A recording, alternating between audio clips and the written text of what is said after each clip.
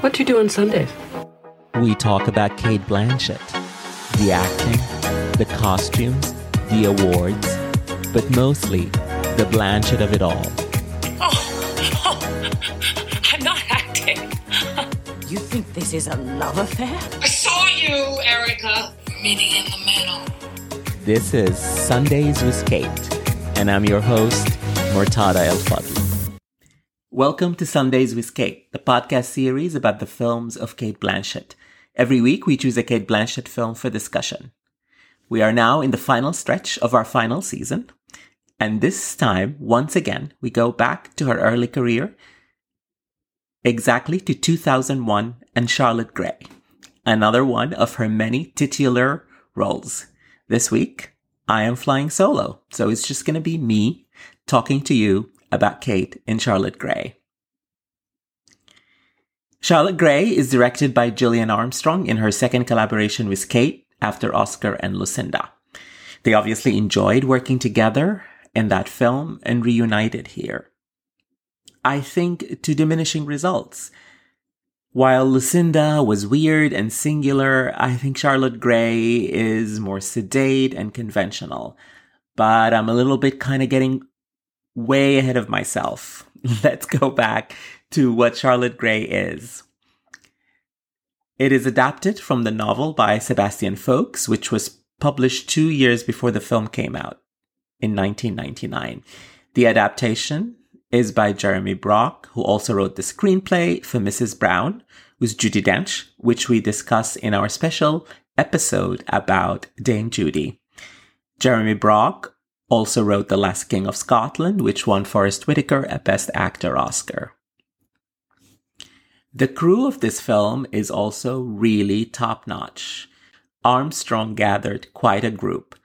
The costume designer is Janty Yates, who always works with Ridley Scott and has costumed everything from Gladiator to House of Gucci. The cinematographer is Dion Beebe, who worked with Jane Campion in The Cut and with Michael Mann in Collateral and won an Oscar for Memoirs of a Geisha. And as you can see, these people are at the top of their profession.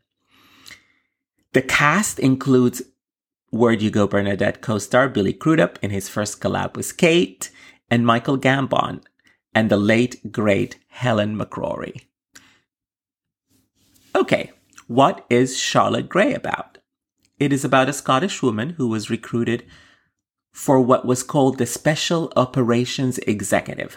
That was a secret British organization during the Second World War.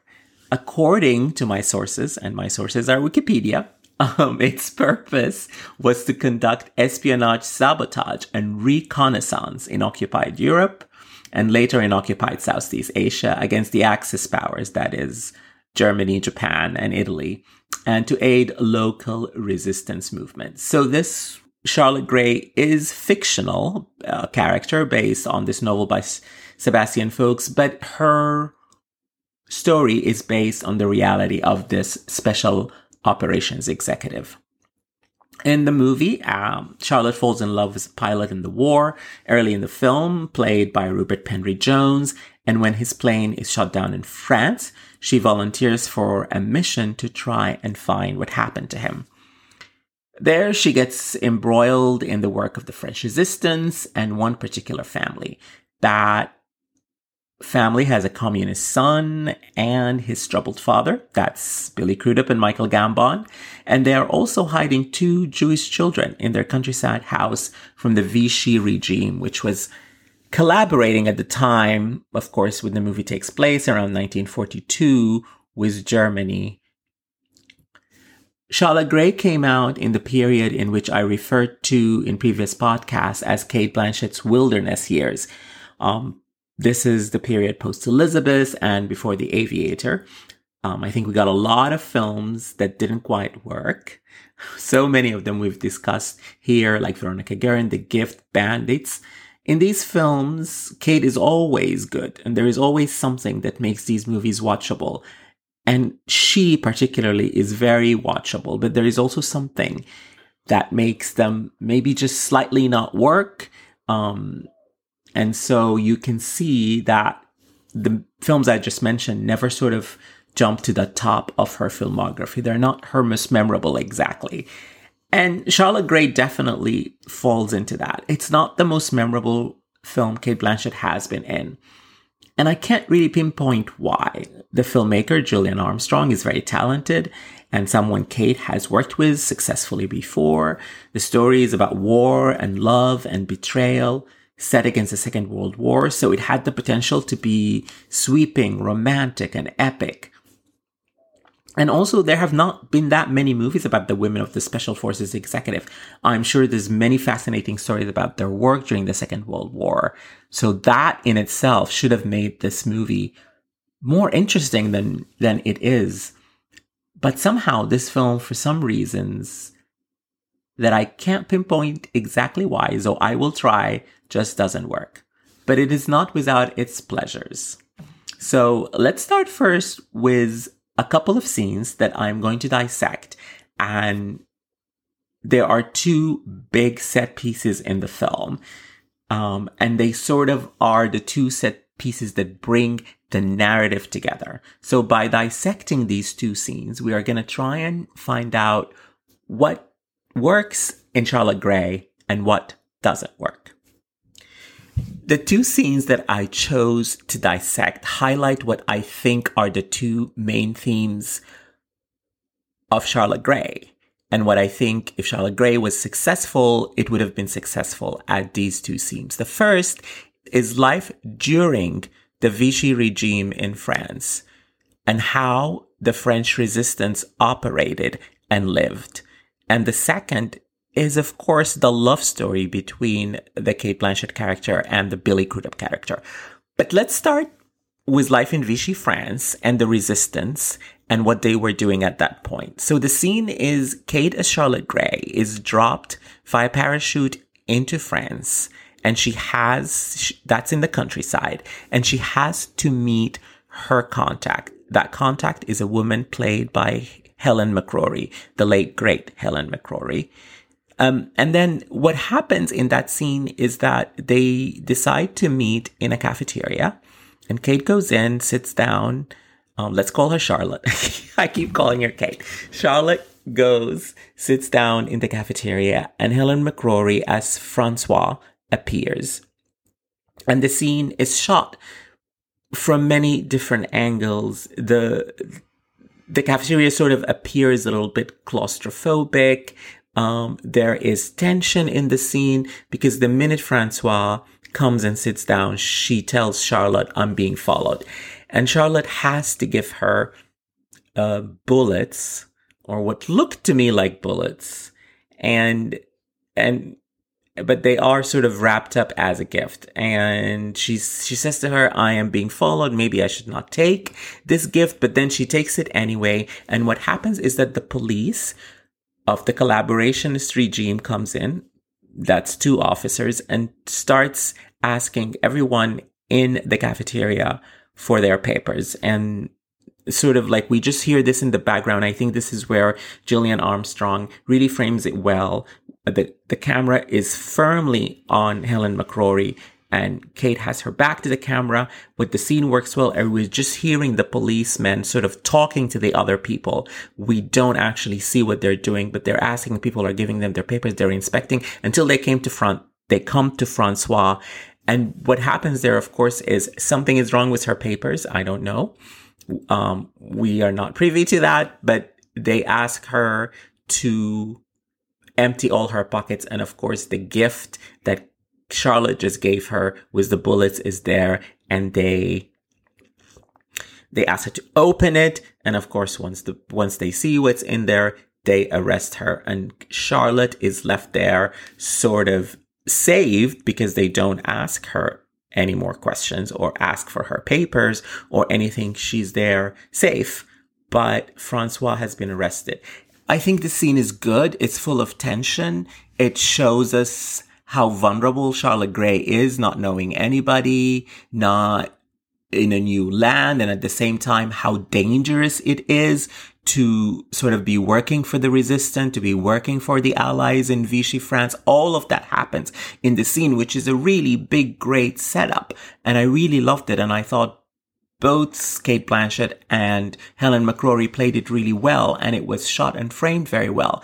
But that's it. That is sort of was the highlight of that part of the story. And we never get any other scene like this that sort of tells us more of what the French resistance was doing and how they were coping, or even what Charlotte Gray's mission is. Because basically after that, Billy Crudup, who was her first main contact, tells her, oh, it's not safe for you. I am going to take you to my father's house in the countryside. And that's where he's hiding the two Jewish children. And once she gets there, she's basically a nanny for the kids. And the film sort of tries to build a connection between Charlotte and these two children who've lost their parents and who are in grave danger. But I think a more interesting way for the movie to push this narrative forward could have been to balance that with more of what we saw in that scene with Helen McCrory as Francois. More of that tension of how this mission is very dangerous to everybody. We don't get that again, unfortunately. The other scene is a bit later in the story, as the friendship between Charlotte and Julian, played by Billy Crudup, deepens and they sort of come together. Later in the story, the Germans finally come to the village where Julian and Charlotte are, and the tanks are all coming in. It's a big procession of tanks. It's sort of a big set piece. And Julian, who is this rebel, this communist, this resistance fighter, can't bear to see the Germans invade his village. And so he's standing on the side of the street. The whole village is out looking at these tanks coming into their village.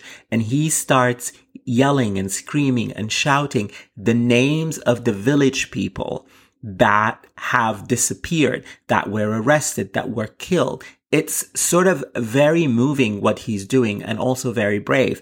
And as this movie has set up to us early in the movie, this is a story about bravery, about people who rose up to the occasion during the war. So he's trying to do that, but also what he's doing is reckless, because he is shouting at tanks.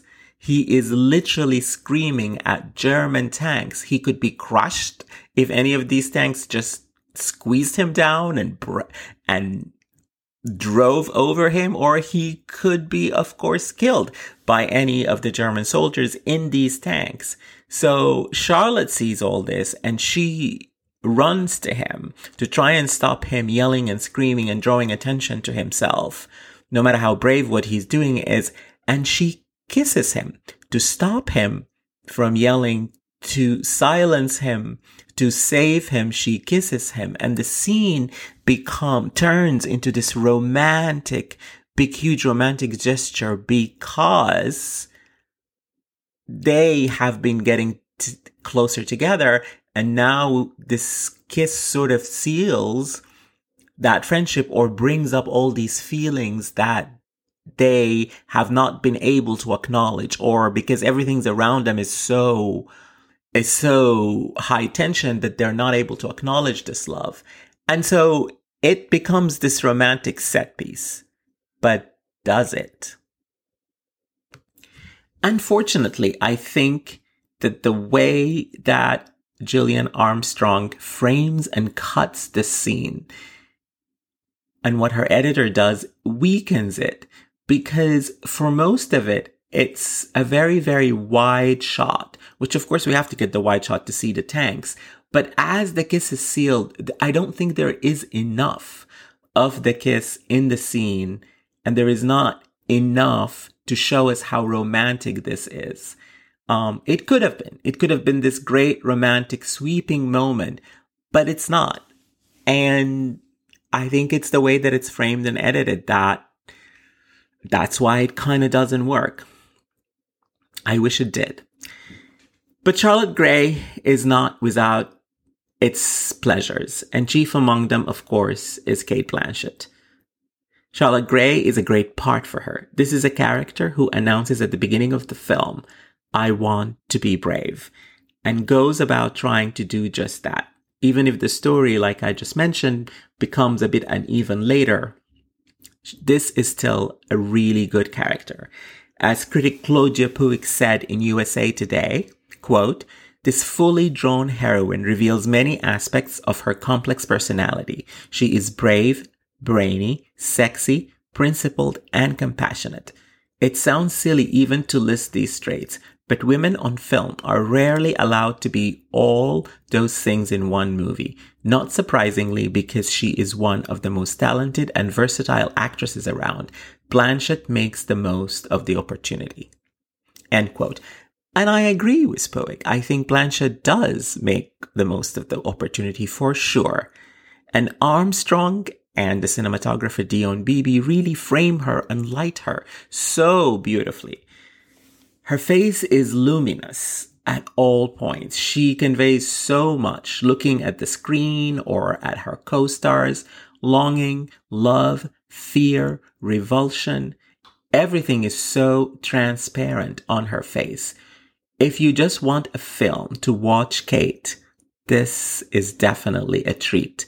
The close-ups are plenty in Charlotte Gray, starting from the very beginning, because this movie starts perfectly with a close-up of Kate. She's in a train and we get the side of her face, and then her voice comes on in the voiceover.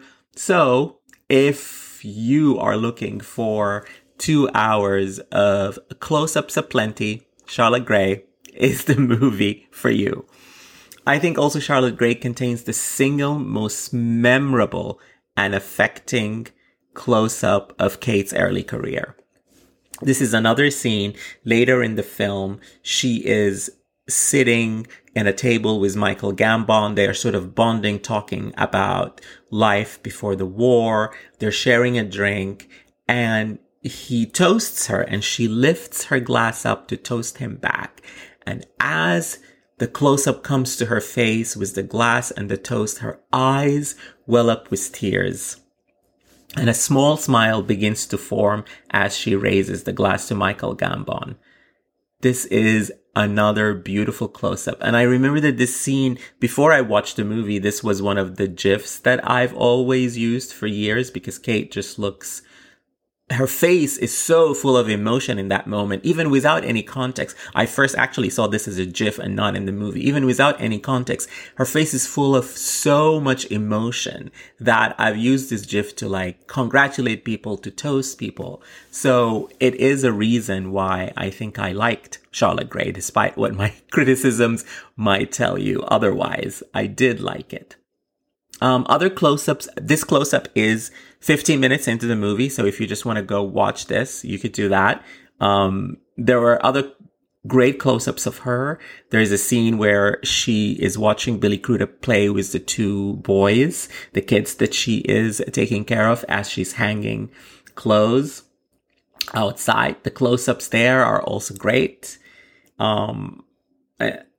Another scene where there is a big close-up of Kate is a scene where she's out in a road in the countryside and she has a conversation with another character. We don't want to get into that. But anyway, the character leaves her and she's just there as German soldiers are marching behind her. And so she just stands there frozen as the German soldiers march towards her and pass her. And so at one point she's surrounded by German soldiers from all sides. And this is so gorgeously shot and framed. And all of it is just staying on her face as we see all the emotions on her face. So again, for the close-ups alone, Charlotte Gray rocks. Thank you, Gillian Armstrong. Thank you, Dion Beebe. The critics at the time certainly noticed these loving close-ups that I am enamored with. Stephen Holden in the New York Times said, quote, "When Cate Blanchett casts a knowing look, the awareness she communicates feels like profound intuition, secretly wrestled from the bottom of the well of knowledge. Her eyes narrow and flicker with a gleam of reflected firelight, and her cherry lips spread into a Cheshire cat smile that's impish, imperious, and impassioned all at once." Ms. Blanchett's mercurial face is so fascinating that in the film's many close-ups, her features almost seem to melt across the screen. Like Meryl Streep, the actress she most resembles, she is a natural chameleon. Her talent for submerging herself in a character is so highly polished that there is barely any connection between the headstrong romantic she plays in Charlotte Gray and, say, the voracious working-class floozy she portrays in The Shipping News. Unquote. While Holden is clearly a fan of Kate's, he was not so enamored with the film itself. He says, quote, Charlotte Gray finds Miss Blanchett doing everything humanely possible to hold together a handsome and high-minded film whose incongruities and lapses in narrative coherence leave you puzzled and ultimately unmoved. The movie works so diligently to convey a spirit of heroic uplift and fails so completely that it feels like a tragic misfire. Unquote. In fact, the Claudia Puig review I quoted earlier is one of the very few positive ones I could find. And as a result, the film was hardly released in the United States at all.